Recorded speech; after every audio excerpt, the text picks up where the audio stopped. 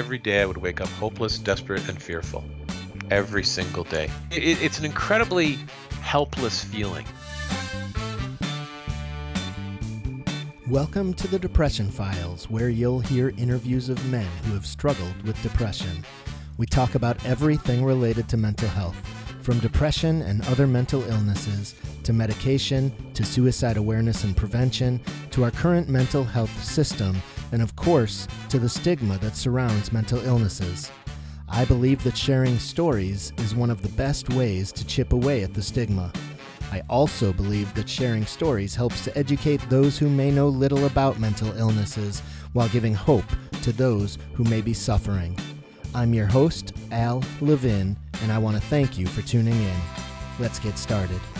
Hello and welcome to the Depression Files. This is Al Levin, your host. Today on the show we have John Panigas. John is an executive coach and an author. John, hey, welcome to the show. Thanks for having me. Yeah, I'm really excited to talk to you, John. I know you have an extensive background in the business world, including the Panigas group of companies, which you brought, it sounds like, from a $200,000 business to a $100 million business in 20 years of work. Yeah, we did. And that is incredible. You've got years of executive coaching. And, so one of the things I try to do on the show is really have a diverse group of men. And I think if people scroll through the interviews, they would see that there's an incredibly diverse group of men. And I think you might be one of the first people who have lived in a leadership role while struggling with depression at times. So I'm really excited to be able to share that. That's something that I have dealt with as a principal of a school, dealing with depression and being a leader in a building. And so I'm excited to get into that.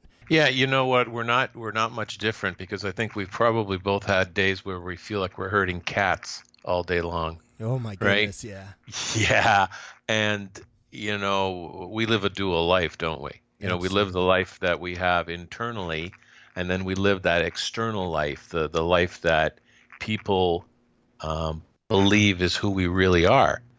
And when you're dealing with it from a leadership standpoint, it becomes even more, I think the pressure is even more intense, because, you have to maintain this persona that you wish you could be, right? But you're not, because internally you're constantly in turmoil. And that's what makes it difficult. And the one thing that really makes me crazy is the stigma attached to depression, that stigma of weakness. And I think you'll understand and agree that when you're in a leadership role dealing with depression, and my depression is severe, is severe depression, the last thing we are is weak, because we have to, we have to make sure that we function, because we are responsible for so many people. Right. Absolutely. Right. Yeah. Yeah. So I would absolutely agree. And so how would you describe being this leader? In my mind, I kept thinking, like, I'm hiring and I'm firing people. And if anybody knows I'm dealing with depression, are they going to use this against me? Can they use this against me? Did you have those types of fears as a leader of an organization? Well, every day. And I believe that from my standpoint, it was the way I grew up, because my father, God bless him, is a pretty tough dude. And because I didn't come out with my depression to my family until I was probably in my late 50s. Wow. So I dealt with this condition, and and it's interesting the way people describe it. I sincerely believe it's a disease. I really do. But you hear condition, you hear ailment, there's all sorts of different things. But I had depressive feelings, and I call them feelings because I wasn't diagnosed at that point. But I believe I had depressive feelings for a good 23, 24 years, and then diagnosed severe depression for 30, 35 years. So I've had this all my life. And the interesting part about it is when you're when you're in that leadership role, it's interesting that you say, were you concerned about, people knowing who you were and what was really going on inside of you. And I would say after a while, you forget about it. You end up in this, this sort of dual existence, and it happens that it becomes who you are.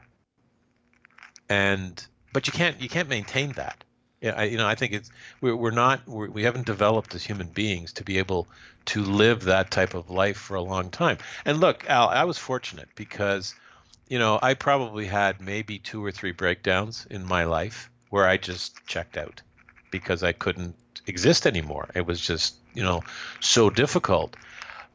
However, you just don't want anybody to know about it.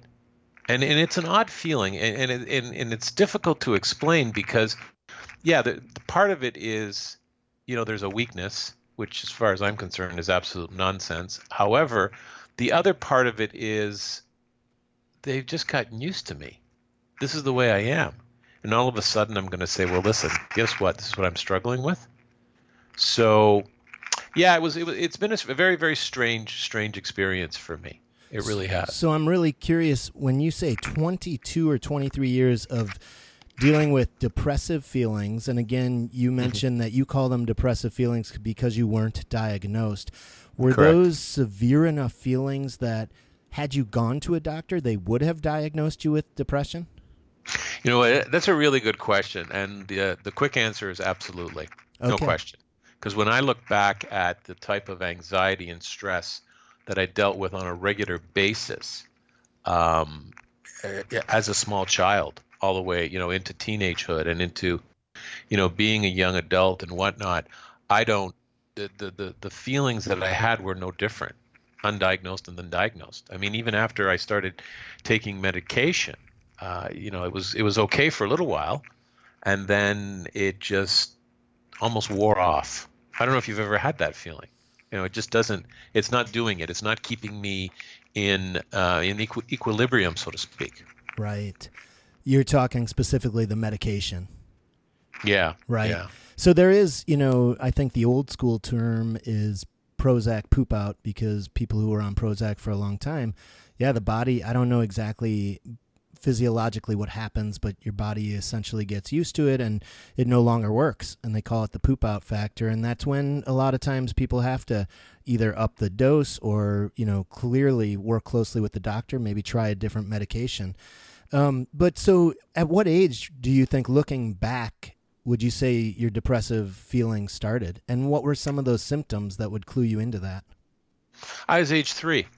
And the reason I can tell you that I was age 3 is that a few years ago, when I decided I'd had enough of this life, or the prior life, that is, I started to see a therapist, a psychiatrist, and very non-traditional and very open-minded. Uses all sorts of different therapies, and medication is at the bottom of his list, by the way.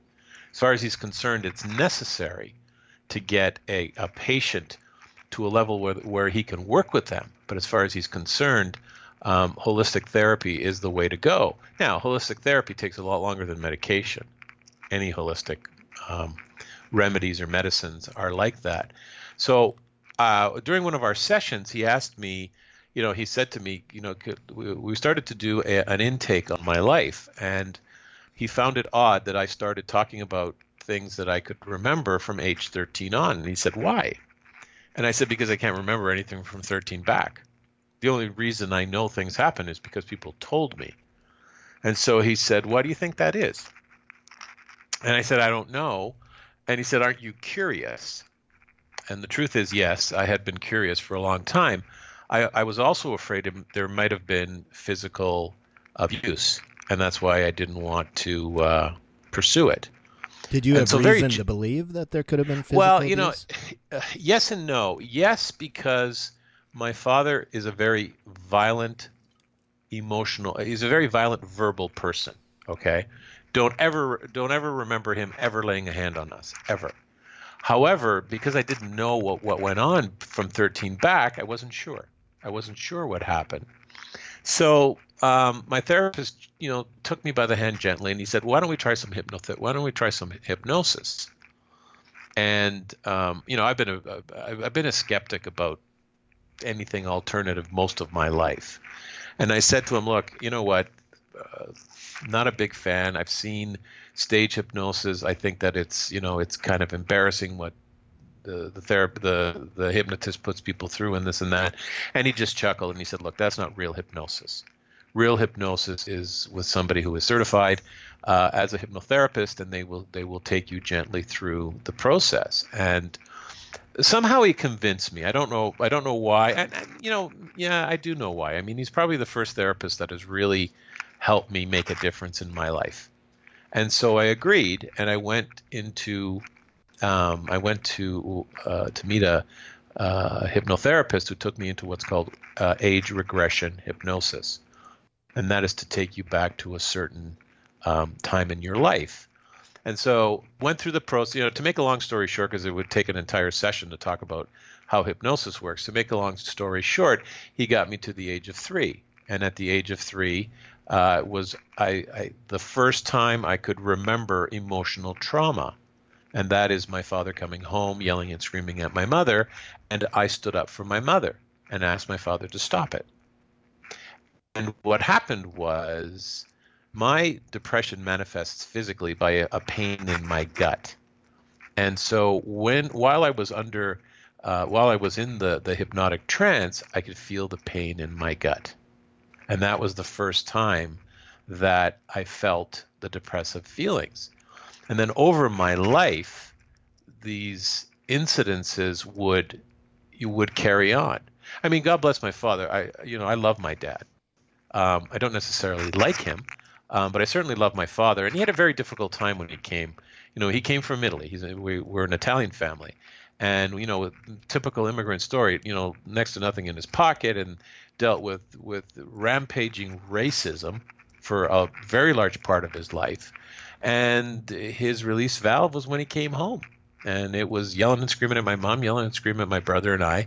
And so for me, it was that's when it started. And a lot of people kind of look at me funny, saying, really, seriously, could is that possible that would happen? And you know what? A couple of months later, I asked my mom, and she looked at me very thoughtfully and just gave. My mom has advanced Alzheimer's, but she looked at me very thoughtfully and just gave me a slight nod and a little smile. And so I knew that's what had happened. I often wondered why I was so close to my mother, because my mother and I was her protector from my dad. Okay. And like I said, he never laid a hand on us, but there were times where I wish he had, because I think, a physical bruise, heals pretty quickly, where an emotional bruise doesn't. An emotional bruise, if not attended to, is going to stay with you the rest of your life. Right. So that's when I started feeling it back then. Wow. Age 3. So Yeah. Even as a skeptic, you found that the hypnotism worked for you. Oh, without a doubt. Yeah. Without a doubt. And I think that, again, as it relates to depression and mental illness in general, there's also a stigma about hypnosis. Mm-hmm. Several, as a matter of fact. Like you're put to sleep. No, you're not. You are completely awake and aware when you're in a hypnotic trance. The hypnotherapist or hypnotist can make you do things you don't want to do. Nonsense again. You can end a hypnotherapy session at any time because you are conscious the entire time. Right. And so I have found, and as a result of this, Al, I am a registered hypnotherapist. Oh, awesome. I found it so incredible because what happened is once I got to that stage at age 3, memories started flooding back from 13 back.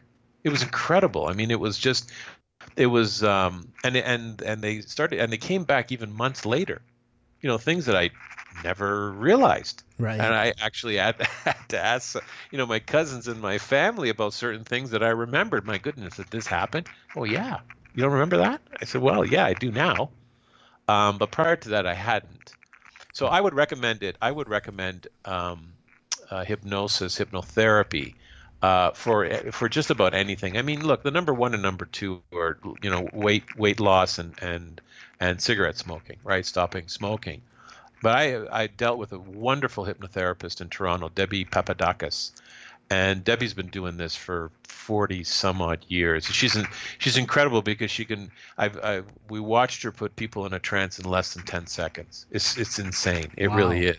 Yeah, and it's a therapy that I wish more people would pay attention to, Right. because our subconscious drives us, and some even more forward-thinking hypnotherapists are now saying that they can actually access the unconscious as well. Not so sure about that yet, but the subconscious drives who we are, and hypnosis is really gentle suggestion, is what it is. And if you do it enough and consistently, then it can help you change behavior.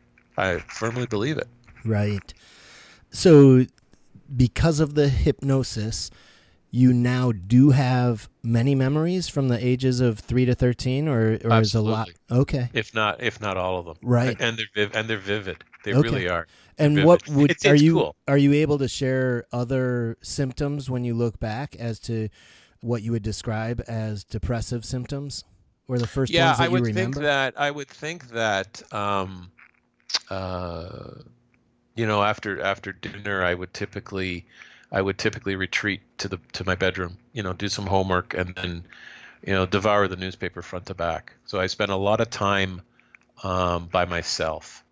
I spent a lot of time um, ruminating, I guess, because I think that in the research that I've done about depression, the one of the symptoms that is the most dangerous and the most hurtful is rumination. Is that constant rolling around in your mind of those negative feelings, those negative experiences that you've had in your life. Because I think at the end of the day, there's nothing you can do about the past. Let's face it, it's done, it's over. Those of us that struggle with depression spend a lot of time there, and it doesn't make it any better. It makes it a lot worse. And so I spent a lot of time that I think that because I wasn't able to have therapy, because who knew, even when you're a teenager, what's the deal? Well, you know what, I'm probably sad. And when it starts at 3 years old, it becomes your life. You really don't know any better. This is the way it is, right? So for me, it was isolation is a big one. It really, really, it's one of, and I think it's one of the next to rumination. I think it's one of the toughest things for a depressed person to deal with, because isolation breeds depression, and depression breeds isolation. It's like a never-ending circle, right? And it's difficult. I believe it's difficult for us to want to get out and do things because we're afraid of being found out. Yeah, afraid of being found out. And I've also found when I was in a deep depression that I didn't think anybody wanted to be around me. And Oh, I there's that was too. actually really struggling socially. And I'm not a person who struggles socially typically, but I couldn't really communicate with people very well. So yeah, isolation is a big one. And then when you are isolating, it's very easy to become one who starts to ruminate and to go down a deep dark spiral and beat yourself up for all the isolation and just to go down a deep dark hole of ruminating. I agree is a pretty bad place to be. Well, you start to believe your own nonsense because Right. you're the only person you're talking to, right? Oh yeah. And that's where the more I've researched and the more people I speak to and listen to, that is the problem. That is the issue. That is the overriding issue, is that. And when you take a look at leadership, at business leadership, easily the top three complaints that a leader will have is the isolation that they experience as a leader, because they're supposed to be perfect. They're supposed to be the ones with all the answers. They're supposed to be the ones that take the shots for the business. So therefore, they are, they're supposed to be superheroes. When the truth is, we're just human beings, is what we are. And so when you when you exist in that type of expectation, that life of expectation, it just makes it more difficult, is what it does. Absolutely. And I would imagine a lot of leaders are naturally tough on themselves and have a strong drive. And I think that people who are perfectionists are more susceptible to depression because they create these unrealistic expectations of themselves, and then they fall short, and then they start beating themselves up, and again, possibly ruminating it and starting to believe the lies of the depression. Yep. So what were your high school days like, and post high school? You know what? For somebody that dealt with what I dealt with, I was my class valedictorian. And Wow. and yeah, and you know what? And it's actually a relatively humorous story, because the last person I believed when I was in my graduating class was that I would be the class valedictorian. So in my high school, it was voted on by the teachers and the students in the graduating class. And so I didn't pay any attention to it. I voted for somebody that I thought would be really good, and off we go. And when they made the announcement, I wasn't even paying attention to the announcement. Everybody's looking at me and they're saying, "John, guess what? You're the class valedictorian." I said, "What?" There must be some mistake. And to make it even more interesting, as soon as I'm announced, the principal calls me down to his office. And I remember Mr. Mackey. He's one of my favorite guys. God bless him. Who knows where he is today, but I sit down in his office, and I got to know him, right? Like I wasn't an A student, but I was a good person in high school, and Right. people recognized that. So, and I got to know Mr. Mackey, really good guy. So he sat me down. He said, "John, so you've been voted as class valedictorian." And I said, "Yes, sir." And he said, "So what do you think about that?" And I said, "Well, sir, I'll bet I'm probably just as surprised as you are." And he starts laughing, right? And he said, "Well, there's something else." And I said, "Okay, what's that?" He said, "Well, there's two things." He said, "Do you think you could do an address, a valedictory address?" And I said, "Well, never spoken in front of people, sir, but you know what? Don't worry about it. I'll get it done." And he said, "Okay." He said, "Well, here's the other issue." He says, "You have the lowest grade point average of any valedictorian in the history of this school." I said, "Oh, seriously?" And he said, "Yeah, because it's usually the people with the highest grade point average." I said, "Well, so are you telling me I can't do it?" He says, "No. I just, I wanted to see how you felt about it. And I think it's going to be okay." And so, Al, I have to tell you, it was one of the most terrifying times in my life. And I've run $100 million business, but my valedictory address, thank goodness for my friend, my best friend in high school. My best friend in high school was the hottest girl in school. And she had a boyfriend outside of school, and I had a girlfriend outside of school. So we were really good friends. And if it wasn't for her helping me, first of all, to pen it, to write it, and then, sort of give my shoulders a good rub before I went up there and did it, I don't know that I would have got through it, to be honest. High school was really where I really started to become the imposter, I think, because I would wake up in the morning feeling just terrible, and starting, and then, you'd have to, get yourself out of bed, and then, make your way to school, and, feeling really bad. But as soon as the door opened up, you stood a little bit, more upright, and you put a big smile on your face. And that's been the story of my life. I mean, as a leader, I had to do the same thing, Right. because, it's really weird, because when you grow up with it, it becomes who you are, and you don't know any better. The only thing that I used to remember is just watching some of my schoolmates, and, experiencing their happiness and joy, and wanting to have that. And I Right. couldn't, right? I couldn't. I faked it. I faked it. When I got my first job, was at McDonald's restaurants. And, I was a typical part-time guy working, and I guess they saw something good in me, and very quickly I was promoted to what's called a swing manager. And that's part-time manager, people that run shifts on weekends and some nights during the week. And I can remember how terrified I was pulling into the parking lot, that I had to go in, and, I had to sort of, lead this merry band of people. And it was the same thing. It's like, it's almost it became part of my persona that I would be absolutely petrified until I opened the door, and then all of a sudden I would change and I would be this different person. Because no matter where I worked, if somebody saw me not smiling, they'd wonder why. Is something wrong, John? And sometimes it was just I was thinking, and at other times, truthfully, I was feeling it.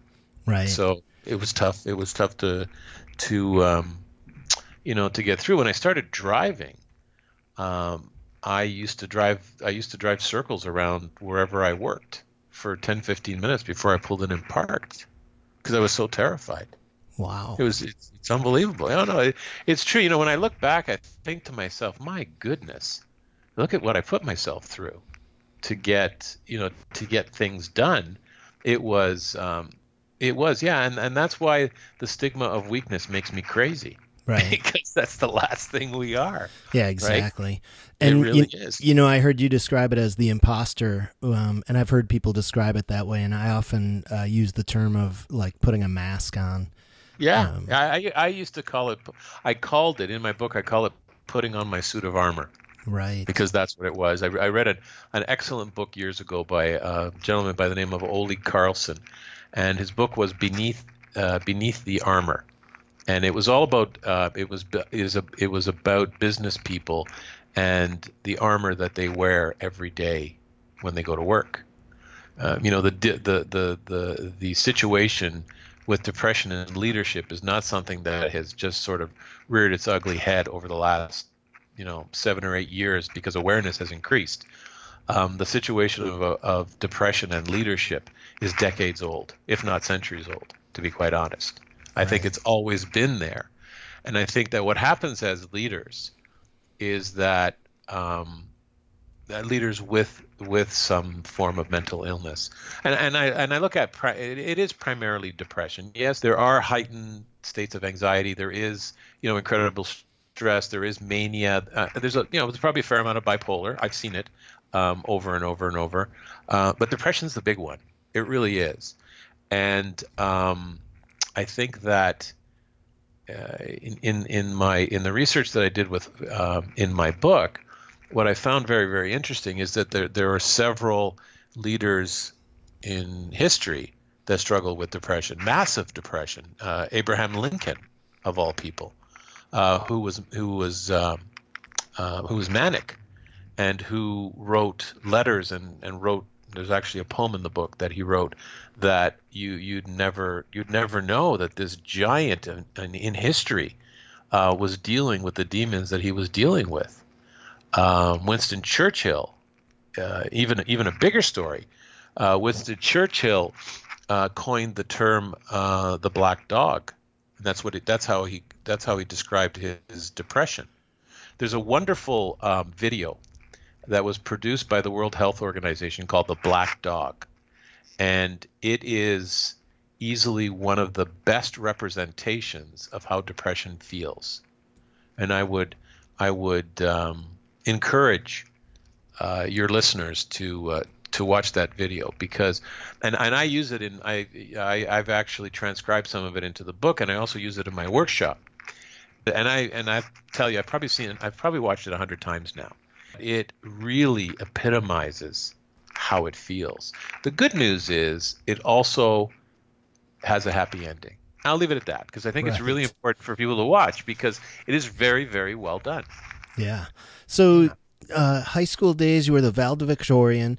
Were there any kind of negative consequences from your depression at all? I mean, it sounds like you really... In high school? Yeah, high school.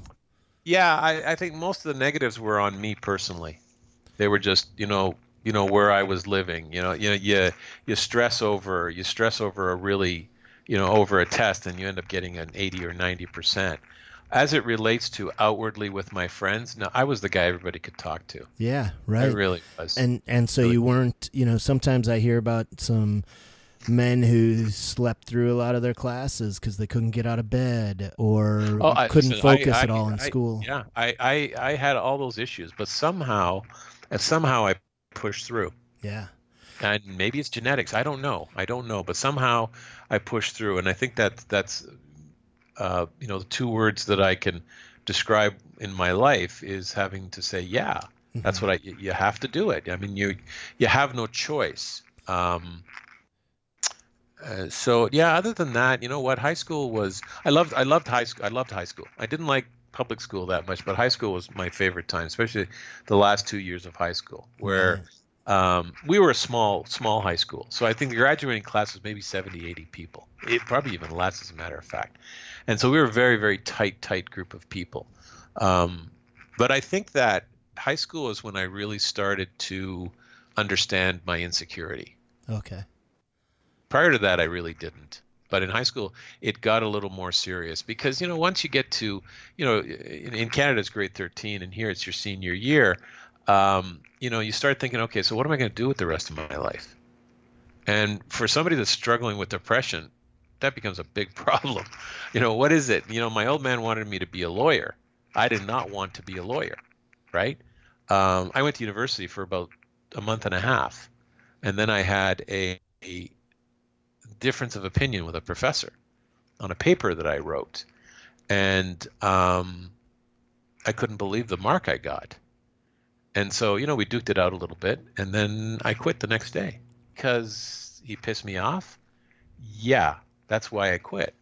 So there is a result, I think, because I had convinced myself I'd written this amazing paper, and this guy put me down, Right. And and that so I quit that next day you quit not just that course, but college. completely, Yeah. everything. And And I would and I went directly to my restaurant manager where I was working part-time at McDonald's, and I said to him, "Here I am. I'm ready. I'll do this full time now." Because that's, that because the truth is I did it well.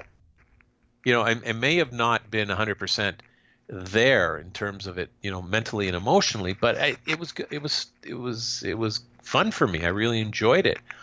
And so I spent the next month and a half. It's amazing what you do when you're still a kid, right? In first year of college or university. And so for the next month and a half, I'm scurrying to get the mail because I know that that letter is going to come because my father was paying for my tuition, right? And geez, one day I missed it. My mom got the letter, and boy, there was hell to pay that night. That's for sure. Oh yeah. Oh yeah. Yeah, so I think that's what happens. You don't live in the real world. You really don't. Yes, the real world is there. I think you're aware of it when you're dealing with depression, but you will make these irrational decisions. I had decided prior to going to university that I was going to be a history teacher. That's what I wanted to do. I said to my father, fine, you know what? If I may be a lawyer, great, no problem. But I knew what I wanted to do because I love history, right? I love to read and it's been part of my life, and that's what I wanted to do. This professor and the course was the rise and fall of the Third Reich, right? But this professor who asked us for an opinion piece slammed my opinion, and it was so quick. After we were finished discussing, I said to myself, I don't need this. This is crazy, and off I went.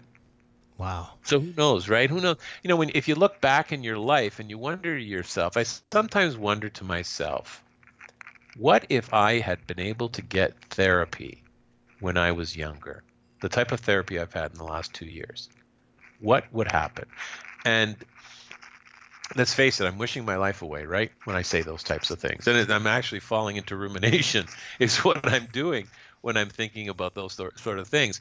But there's a lot of truth in that. I don't think that as a society we place near enough importance on good mental health. We veer to physical health because the truth is physical health and physical ailments, diseases, and whatnot have a very subjective way of being diagnosed. Objective way of being diagnosed, right? Blood test, MRIs, X-rays, you name it. And there are norms in just about everything. You compare the norm. If you're abnormal, listen, you're going to take this pill, you're going to take this therapy. But when it comes to mental illness, it's very subjective. There's no blood test for depression, Right. right? And that's what makes it really, really difficult, Yeah. is that mental illness is, it's still the invisible disease. God, that makes me nuts when I hear that. It's still the invisible disease. It's what people are crazy about. Because I am so open with how I feel, I will sometimes join conversations in parties. And I have to tell you, I joined one conversation where a group of guys, and they were talking about one of their friends who had leukemia. And they were getting into the conversation about it and this and that. And so I don't know how it veered to, but I decided I was going to talk about mental illness. So I think we started with 6 guys. By the time I started about 2 minutes into my conversation, there was 2 of us left because the other 4 walked away. Right. I mean, Wow. Are you serious? Give me a break. I mean, it makes me crazy, really, and that's why I'm on this journey, because there are so many people excuse me, on this earth that are suffering that don't need to suffer. Yeah, absolutely. Because I believe that you catch depression or any sort of mental illness early enough that you can change a person's life. Yeah. That person's life can change, and it can be better. So that's why I'm on the journey that I'm on. Yeah. So you described having depressive feelings for 22 years and then diagnosed with severe depression for 36 years. Yep. What finally brought you to a doctor, and tell us about when you received that diagnosis? So the first time was at a point in my life where I had done some skimming about mental illness and depression, primarily depression. And I thought, you know what? Some of this stuff sounds like what I'm dealing with. So I went to see my family doctor, and Dr. Poldis, wonderful lady. She's retired now.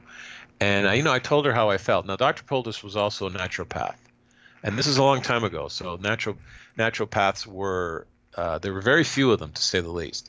But she was very good. And so she took me through a whole conversation about mental illness, depression, and whatnot. And and back then it was really, the conversation was about genetic predisposition and a lack of serotonin, the neurotransmitter, right? And so she said to me, well, tell me about your mother. And I said, well, my mother's been dealing with depression since she was 40. And she tells me her mother was depressed and her 2 sisters were depressed. She goes, oh, okay. And then she would say, so, how do you feel? And, what is it like when you wake up? And I said, well, I wake up fearful. She goes, okay. Now, how's the rest of the day go? And I said, well, the fear stays with me. And then I'm sad. I'm sad a lot. And she said, okay, well, tell me what that means, sad a lot. And I said, well, I guess, she goes, can you put it in the context of time? And I said, yeah, I could be sad an entire day. And she said, any more than that? I said, yeah, I guess there are weeks where I'm sad. And so, that plays into all the questions, right? The typical questions about depression. So God bless her. She said, okay, look, my suspicions are that you are suffering from depression. And so what I want to do is I want to prescribe for you an antidepressant. It's called Effexor. I'm going to prescribe the lowest dose available, and I'm going to get you a referral to a psychiatrist. She said, because I am not a psychiatrist. I barely scratch the surface when it comes to mental illness. Now, it's important to remember that, because most family physicians do not believe that. But she was probably the most honest one I've ever met. Because I think I believe that one of the travesties is that a family doctor can prescribe antidepressant medication. They don't have near the education to be able to do that, yet they're all licensed to do it. That's a conversation for another time, because I could go on for about 3 hours about that one. Right. So anyway, so she sent me to the psychiatrist. And so I went to the psychiatrist, and he did all sorts of cognitive testing with me. And we went through all sorts of, different tests, different, little puzzles for me to do, all the stuff. And let's face it, this is a long time ago, right? So it was rudimentary compared to today. And I shouldn't say that, because actually they're probably still using a lot of the same tests they used 30 years ago, to be honest. And so he concurred with my family doctor and said, John, I believe that you don't just have depression, you have severe depression. You have what we call clinical depression. I said, okay. I said, so what happens now? And he said, well, she's put you on a medication, which I would put you on. She's put you on a dose that I would put you on, so she's done the right job. I said, okay. So what happens now? And that's where it ended, Al. He said, well, you're going to go on the medication, and we're going to monitor you. Your doctor will monitor you as to how you feel and so on. And you know what, if there's an improvement, then we may leave you at it. If it's not, then we'll raise the dose. So I said, okay. Not knowing what I know today, I thought to myself, okay, this sounds pretty easy. This is going to be okay. But it wasn't. You know, I think it was life took over maybe 3 or 4 months later. We got really busy at work. And I kid you not, for the next 25, 30 years, I just went back to how I felt before. And I just settled. While you were on the medication and still checking in with your doctor? Medication. Yeah, still checking in with the doctor. I think we had about three dosage increases during that time, but I wasn't getting any better. And the reason I wasn't getting any better, you know, fortunately it took me a few years later, is that I wasn't getting therapy. Because drugs alone aren't going to do it. What drugs alone do is they create an addiction, is what they do. Because I believe that SSRIs and antipsychotics and all the other medications that are available out there are just as addictive as crack and alcohol, to be quite honest. And so I just, you know, maybe it took the edge off a little bit, but I certainly did not overcome, or I certainly wasn't able to manage my depression. See, that's wrong. You should never own it, as far as I'm concerned. It's the depression, as far as I'm concerned. And then 2 years ago, I woke up one morning and decided I'd had enough. I can't tell you why. I can't tell you what triggered it. I just woke up and said, enough of this sad and frustrating life. I'm going to do something about this. And that's when I started on my mission. First thing I did was I educated myself. I dove into whatever I could read and absorb to understand what was going on with me. I was too busy years ago. I mean, what a cop-out. I was too busy years ago. I mean, it's complete nonsense, but it's the truth. I didn't do anything about it. My life had slowed down somewhat. I had had a near-death experience with a blood clot the year before. So I suppose that I was in a different space as it related to my mortality. And my first grandchild was born, which changed me a lot, by the way. I don't know if you have grandchildren, but grandchildren are God's gift to people, as far as I'm concerned. So I did a lot of research, and the research scared me. It scared me as to what was going on in the world as it relates to mental illness, because I was oblivious to it, like most people are. Can you speak to any specifics about what scared you? Yeah, what scared me was the epidemic of it. What scared me was that I did a bit of research on the top 100 medical charities in the U.S. Not a single one has got anything to do with mental illness. God, that's amazing. Isn't that awful? Two are Alzheimer's, but Alzheimer's kind of crosses the line. Right. Okay? It kind of is and it kind of isn't. It all depends on who you talk to. Yeah. But there's nothing mental illness, which completely flabbergasted me when I read this. And I kept digging in and I thought to myself, nobody's talking about this. What the hell's going on here? And so I went to my doctor, and my family doctor, new one, because Dr. Poldis had retired. And I said to her, I'm really, really feeling shitty. And I don't think the medication I'm on is helping me. So she said, okay. So she gave me 3 tests. She pulled open her filing cabinet, gave me 3 little tests to write out. Al, one had been photocopied so many times, the paper looked like it was on an angle. Okay. That's how bad it was. So I filled out the tests. And I can tell 2 of them you had to add up the numbers. Didn't say to do it, but I did it anyway because I had time. And so she took a look at the 3 tests. She goes, John, I believe you're severely depressed. And I said, well, isn't that something? I said, listen, I know I am. I need some help. I need you to tell me what you're going to do to help me. And her help was a new prescription of a new drug, which she happened to have samples of in her office. Now, I read about that too, okay? So she said, listen, let's start on this low dose. Come back in 2 weeks. Tell me how you feel. And so I said to her, well, what do I do with the ones I have? She goes, I'll just stop taking them. Okay. Now, just stopping taking them is not the right answer. And I knew that from the reading I had done. And yet this relatively highly educated person did not know that. So I went through the 2 weeks. Yeah, it was a little bit better. Came back to her, told her how I felt and this and that. And she wanted to up the dose. And so I said, I need to see a psychiatrist is what I need to do, or a psychologist. I need to get therapy. And so she said, well, all right. Now, she didn't recommend this, Al. I had to recommend it. I had to demand it. And so she said to me, well, boy, there's a real backlog in getting an appointment. It could be 6 to 9 months before you get one. Now, this is in Canada, where we have social medicine, where that type of nonsense should not happen, right? And so I said, are you kidding me? 6 to 9 months. And she said, yeah, that's what it takes. So I said, all right, well, do it, make the, set up the referral and so on. I said, in the short term, is there anybody else I can see? Can I see a therapist or something? Help me out here. So she connects me to a therapist, lovely woman. We started working together. It was working and it wasn't working. And even my therapist knew after a while. She goes, John, you really need to see a psychiatrist. And I said, well, here's the story. I'm going to have to wait 6 to 9 months.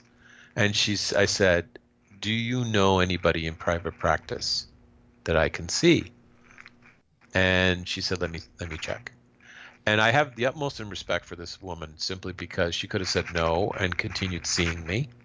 Instead, 2 weeks later, she gave me 2 names of people she thought that would help me. And she had called them and they said yes, that they had room. And so I quickly went online because I had learned during my research and investigation that you can actually Google doctors' names and you can get reviews. And so I pulled up reviews for both of them. And the first one was a very traditional person. It seemed to me like, patients look forward to seeing them every week or every month or whatever. And it didn't feel right. But the second one, Dr. Stein, was interesting because half his reviews were he's a lunatic and the other half of his reviews said he saved their lives. And I decided this is the guy I wanted to see. And so it was really my first experience with therapy at that point.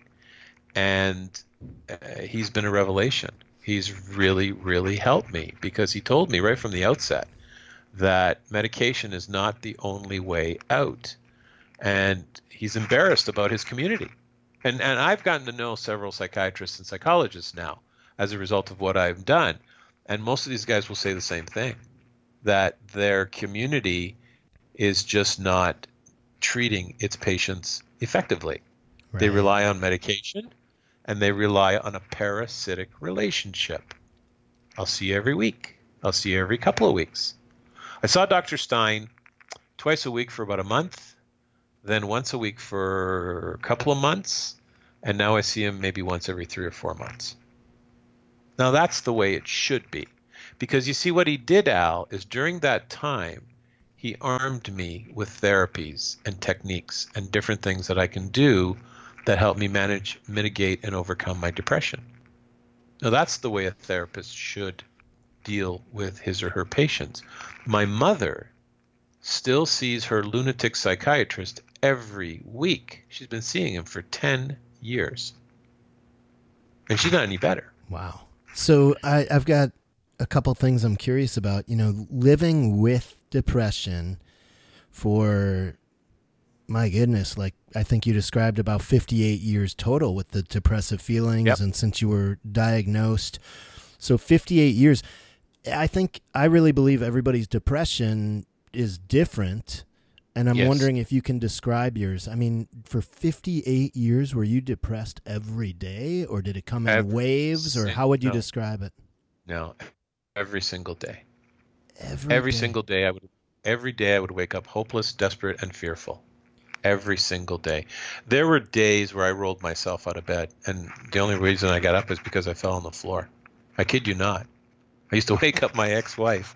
She would say, "What happened?" I said, "Oh, it's okay. I just fell out of bed. Don't worry." And I had to push through. I had a wife. I had 3 kids. My parents had a dysfunctional marriage that I was the referee of. And by the way, I don't want anybody to feel sorry for me because I took all this on myself. Yeah, if I had known, fine. But you know what? In an Italian family, the toughest position in an Italian family is the firstborn because they are the ones that are expected to carry through. Right. And they're expected to carry through the day they are born. Okay. And I discovered it's not just Italian, by the way. You know what? There are several Asian cultures that behave that way as well. A lot of European cultures behave that way. But that was my destiny from the day I was born. So, you've heard the term "fake it till you make it," right? I mean, I hate that term. I hate it so much, but it's true. It's true. That's what we end up doing. And as I said before, I just resigned myself that this is the way life is. Yeah, and I'm a little surprised. Severe depression you had for 36 years, and that's after getting a diagnosis. Yet it didn't seem like until just a couple of years ago that any doctor recommended anything other than the one medication and up the dose. Exactly. That is a long time. It's a really to be long taking time, man. one type of medication and to not Very explore other options. But and I think and the reason for it was I was busy. I was running a big company, right? A fast-growing company. I had 3 kids. I had a lot of responsibility. Were you dealing with absenteeism at all from your depression, missing days? I would say I think I probably had three episodes. 2 of them were a month each, and the other one was maybe a week and a half. And I just pushed through. I think it's amazing what the human spirit will do. 3 episodes. How do you describe those episodes? What was going on? I just checked out of work and spent a month in bed. I'd go to my doctor and talk to them. I think a lot of the issues that I had was I placed far too much trust on the medical community. Right. Far too much trust. And it's not that they're not all bad. I don't want people, I don't want people to think I'm generalizing here because there are some rock stars out there. There's no question about it. But here's a statistic, not a statistic. This is fact. During the research of my book, because of my sort of skirmishes with the medical health community, I decided to do a little bit of research. So I researched the University of Texas Medical School and the University of Toronto Medical School. And both of them, University of Toronto, it's called community medicine. That's a general practitioner, family doctor. And the University of Texas, it's family practice. So both schools had 32 courses that you took over the 4 years to get your degree. That doesn't include clinical work. Now, in the University of Texas, out of the 32 courses, 4 dealt with mental illness. One was called psychiatry, and then there was 2 others that were really sort of academic. But here's the rub: none of them were clinical. None. Right. They never saw a patient. Yeah, physical stuff for sure. University of Toronto was even worse. 10% of the courses were dealt with mental illness, and yet a family doctor can prescribe medication. My mother believed her family doctor for 10 years as he was overdosing her. He was overdosing her, actually, with too much medication. Well, and I think you also took some responsibility saying you felt too busy, so you just stuck with it. But I'm surprised the doctor wouldn't try a different medication or do something if you were still, you had the time to see the psychiatrist and get the refills and so forth. And oh no, the refills were only with the family doctor. They weren't. I only saw that original psychiatrist once. Gotcha. That was it, just once. And the rest of the time, you know what? I just kept taking the medication as it was prescribed. If I had a really bad episode, I would go talk to them, and typically they'd up the dose. So tell us a little bit more about your major bouts. You made it sound like you couldn't get out of bed for a month. I mean, were you literally in bed for a month? Yeah, I would say I spent a good, other than sleeping, which was fitful, I would spend another 8 hours in bed, easily. Rolling around. Just rolling around. Yeah. And that was one of the reasons why 2 years ago I decided I'd had enough. I think that was one of the catalysts is I was spending a lot of time in bed Right. because of the nature of my work. And I blew off customers because I just didn't feel like it, right?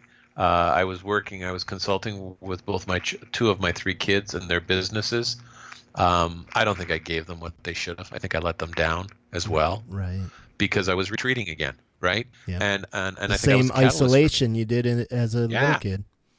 absolutely. Right. There it was again. Absolutely. That's why the situations that I had that would trigger it. There was really nothing impactful that triggered me checking out for a month or so. It was just I would wake up one morning and say, I've had enough. I can't do this anymore.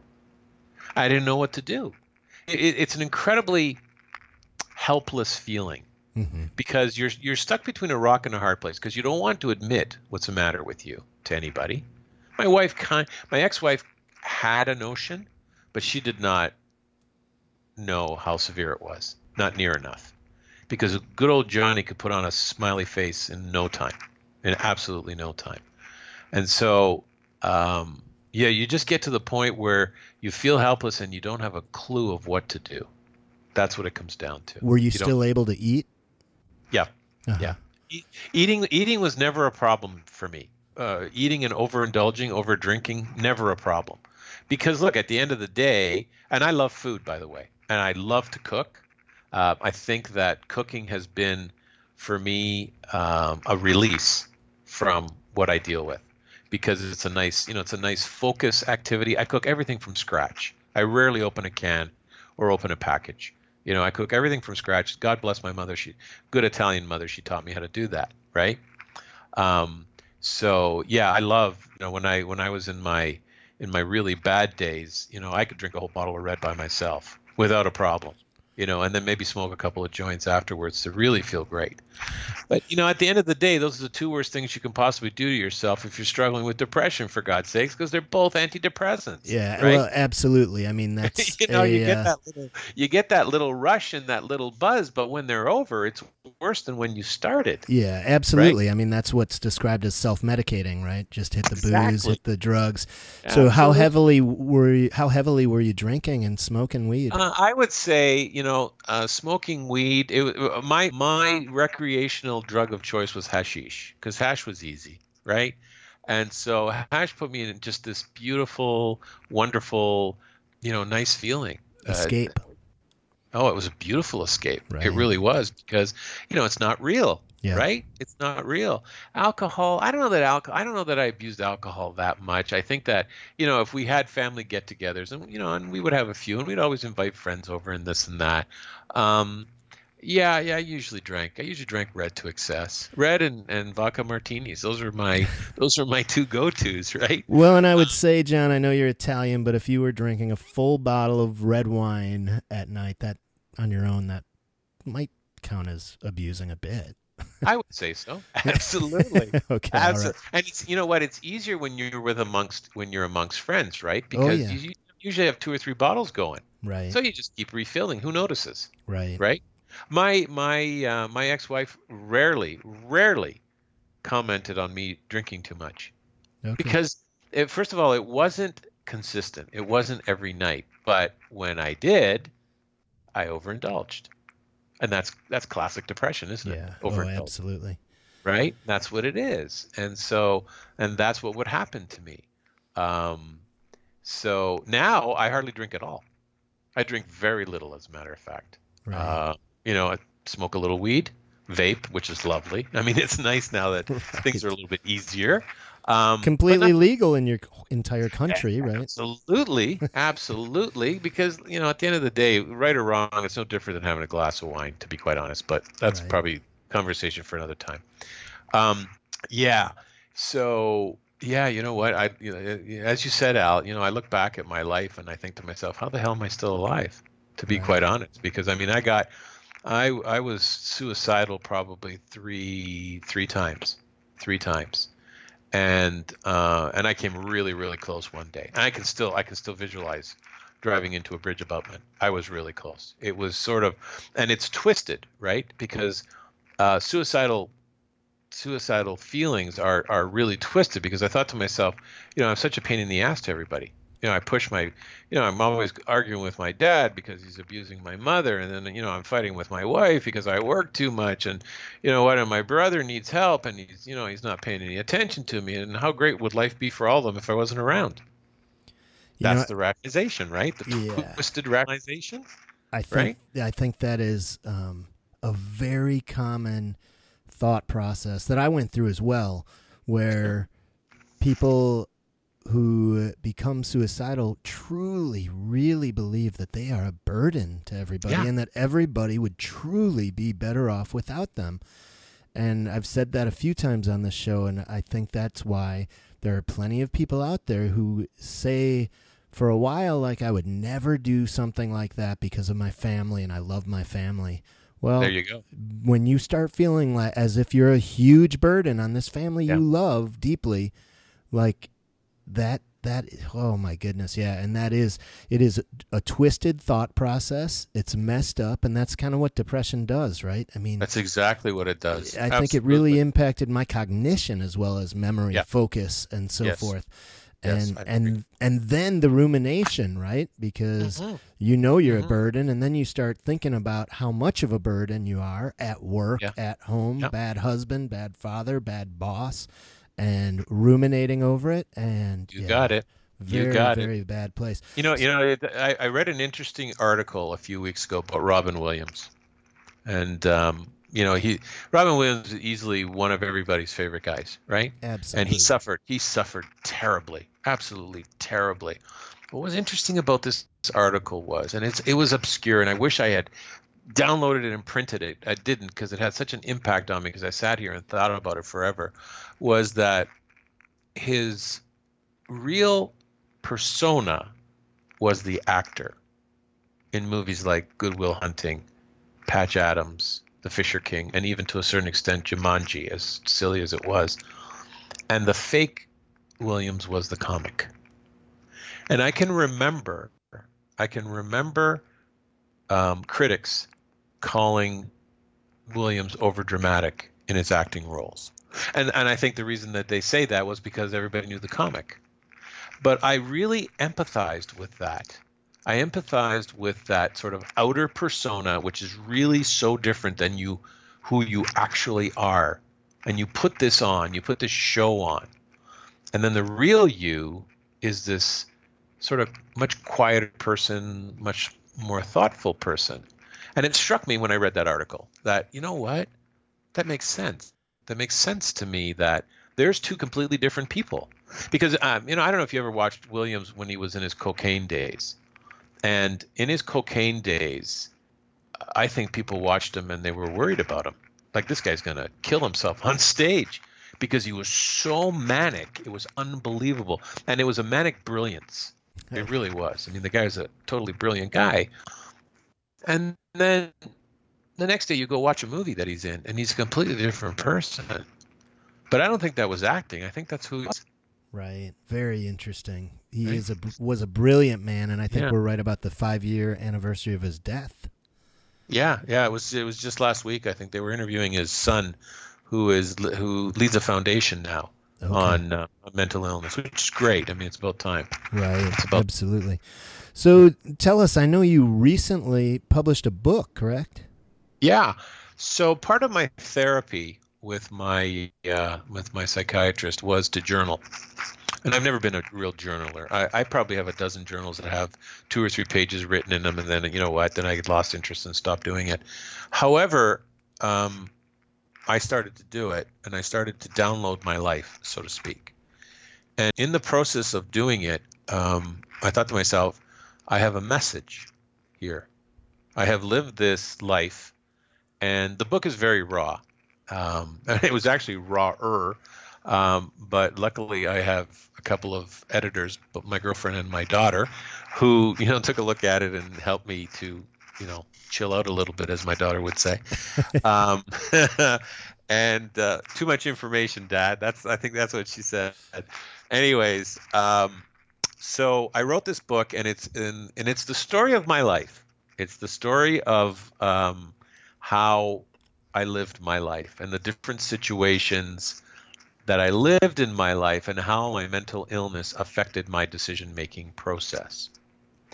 So the highlight or the big chunk of the book is the 20 years that I spent leading the Panigas group of companies, from an organization where we were barely making a paycheck to an industry leader is what we were. And throughout that time, there were many, many episodes of how I matured as a leader and also how I had to deal with my father. I sincerely believe my father has bipolar disorder. He will never, ever go to a therapist because he is who he is. However, his brother was diagnosed with bipolar, and I think my grandmother had it as well. Speculation, for sure. But looking at the behavior and knowing what I know now, it certainly wouldn't surprise me if that's what happened. So I spent a lot of my life affected by my father, and let's face it, probably a lot of guys deal with that. But it's different when you're struggling with depression, and it's different when the other one could have some sort of mental illness as well, because it's a toxic soup, and we had it for a long time. I then go into what I did to recover or to overcome. I call it overcoming, actually. Overcoming the depression, managing the depression. There's different ways because depression never goes away. There's no cure. So, if you've got it, you've got it. The best you can do is work hard to minimize it in order to live your life. Because there are still mornings where I wake up. This morning was a good example. I woke up feeling shitty. However, I now have a routine that helps me to overcome it.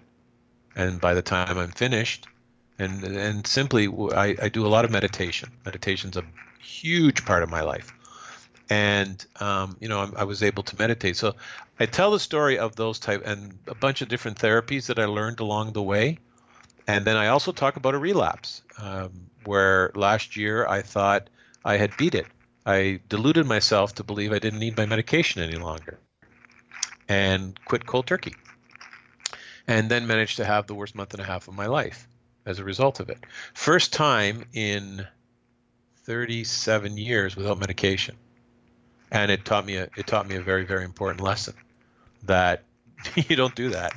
If you're going to do it, if you want to lower your dose or whatever, you need to do it with a professional. Absolutely, without a doubt. So Dr. Stein tore me a new one when he found out.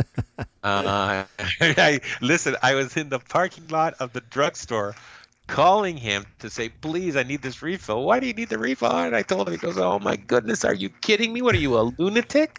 And I said, yes, I am. I was a lunatic. I learned my lesson. Okay. It's one of those natural consequences, right? Absolutely it is. You know what? And we're guys, right? And we're supposed to be so strong and so tough. Well, bullshit. Yeah. Excuse my language. Sorry, I'm not, problem. Sure if that's appropriate. Not a problem. But, so I talk about the relapse because it doesn't go away. It just doesn't. You need to be able to understand. Look, if you and as a result of all that, I built my workshop. And my workshop is, we have a couple minutes? We can talk about the workshop? Yeah, I would love to talk about the workshop, but can you, before we move on, I don't think you mentioned, can you share with us the title of the book and where people can find it? Yes, Crazy, Who Me? My Journey as a Leader Overcoming Depression. Excellent. And it's available on Amazon. Great. And it's available in hardcover, softcover, and ebook, and very shortly will be available as an audiobook. Awesome. I will definitely make sure there's a link to that in the show notes. And I know you do have a workshop, so please share that with us. Yeah, and what's interesting is the workshop is a result of my recovery and overcoming. And what I did was I backtracked and followed the progression of how I got to where I am now. So it's called Restore. And Restore, each one of the letters is an acronym for a topic that I talk about. So the R is realization, is being able to realize what you're dealing with. The E is education. Once you've realized that you have an issue, then educate yourself. The S is sharing. is you need to be able to share how you feel with somebody. Doesn't matter who. The T is test drive. And what I mean by test drive is look for therapists. Do not rely on the medical health community. Yes, they can help you, but this is your life. So you need to do it yourself. Part of test drive is also different types of therapies. And I spend quite a bit of time on hypnosis as well during test drive. After test drive comes opting in. And opting in is probably the most critical part, and that is that you've got to do something about this. You cannot live your life like I did and accept that you're going to take some medication and this is the way it's going to go. Leaders have drive, determination, and grit to get stuff done. They also care a lot about the people that work with them. They care about their customers. They care about their families. They tend not to care about themselves.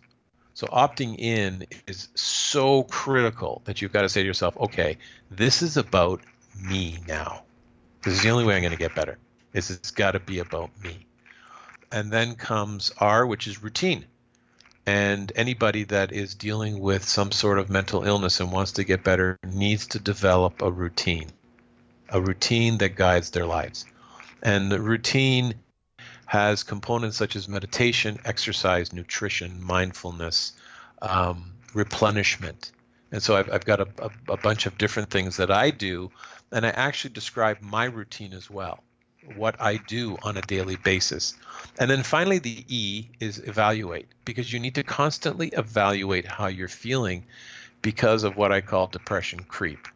As good as you feel, if you don't do a daily inventory of those things that can really put you back to where you were, you're going to get there. You will go back. This is an insidious disease. It really is. I sincerely believe it's worse than cancer, because if you're not careful, it's always going to come back. And that's why I did the workshop, because I want to be able to share it with leaders and even people that are not leaders, so they can get better. And it's very interactive. There's a lot of video involved. There's a lot of audience participation and so on. The workshop has not been released public yet. It will be a webinar in time. I'm doing several presentations to different business groups to test drive it, to make sure that, I've got it right. I think the webinar will probably be the most impactful, because let's face it, we still are dealing with that stigma of weakness. We don't want people to know. So I thought, okay, the webinar is a good idea, because you don't really have to share it with anybody. You can watch it yourself on your screen, and hopefully at the end of the day you've learned something. So yeah, that's awesome. Yeah, and I also coach. I'm also coaching leaders that are dealing with mental illness. It's a different type of coaching. It's not about the bottom line. It's not just about your people. It's about you. And if your mental health is not healthy, your company's not going to be healthy. Yeah. Because from my perspective, if I was mentally healthy when I was running my business, our business, I likely would still be there. And it would probably be 3 or 4 times the size it was. But I held it back because of me, because of the fear and stuff like that. So yeah, I'm not hoping, I expect that I will be able to, help leaders to see, you don't have to live this terrible life. You really don't. There is a way out. There is a way to manage this. So we'll see how it goes. Yeah, that's phenomenal. I think there is definitely a niche and a need for it, particularly with business leaders, CEOs, executive directors, and such. And yep. I think many of them, while they are leading, are fearful of admitting that they have a mental illness. And the more leaders that we get out there sharing their stories and explaining what's going on and how they were able to get through like you are doing, the better for the whole community.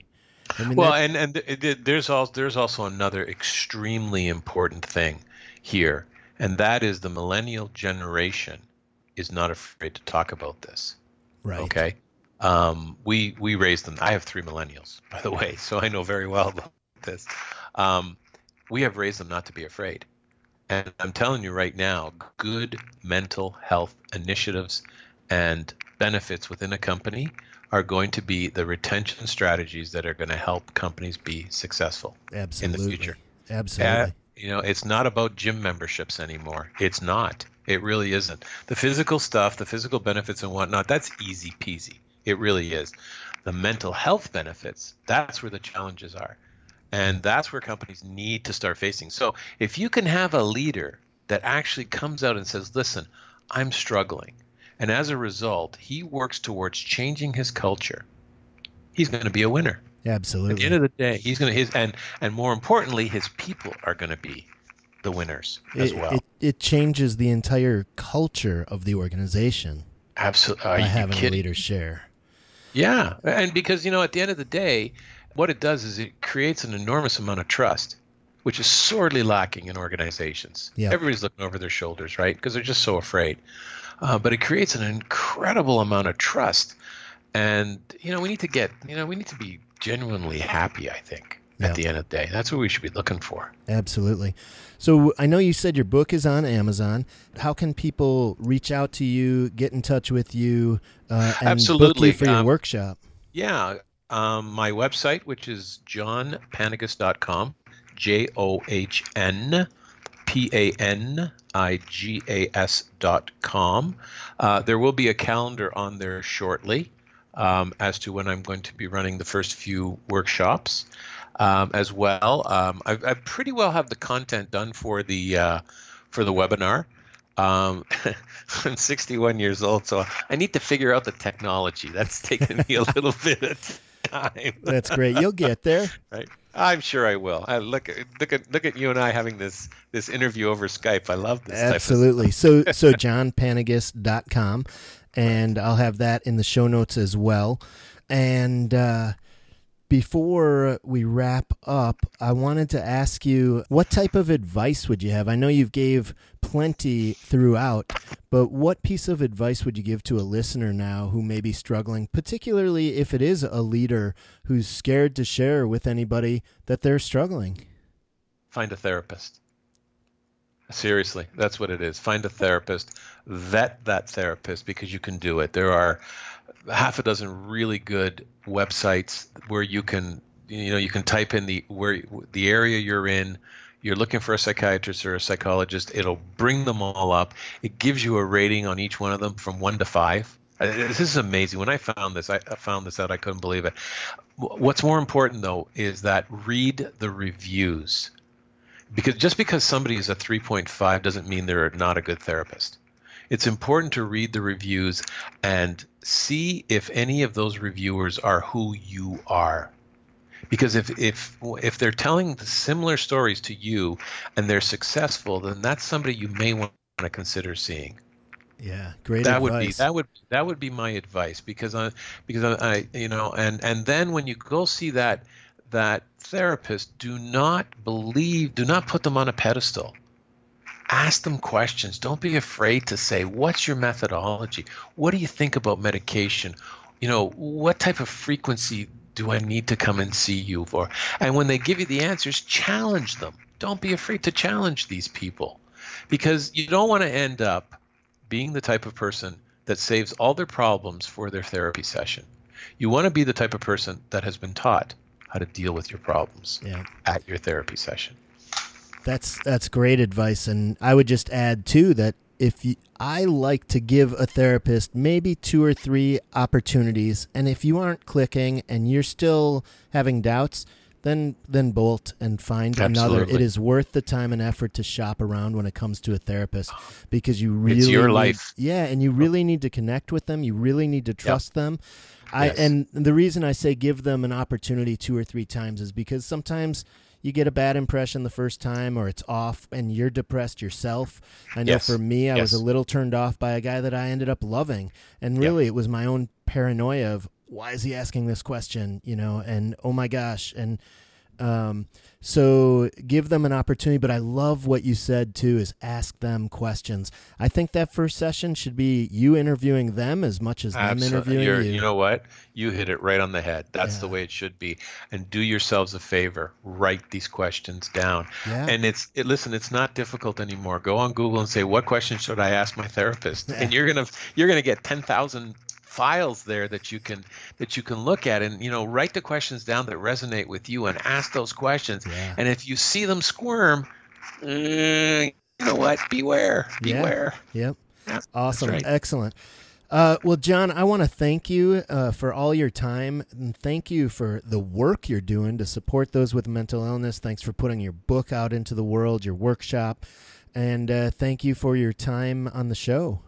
Listen, Al, this has been a wonderful experience. Thank you very much for having me on. All right. Great to chat. Make sure you stay healthy. You too. Bye now. Thank you for listening to the Depression Files. If you are currently suffering from depression and are experiencing thoughts of suicide, please reach out for help. In the United States, you can text 741-741 to connect with a trained crisis counselor, or you can go to suicide.org for a list of international suicide hotlines. If you enjoyed the show, please hit the like button. In addition, please leave a rating and a review on iTunes. Thank you again for listening to the Depression Files.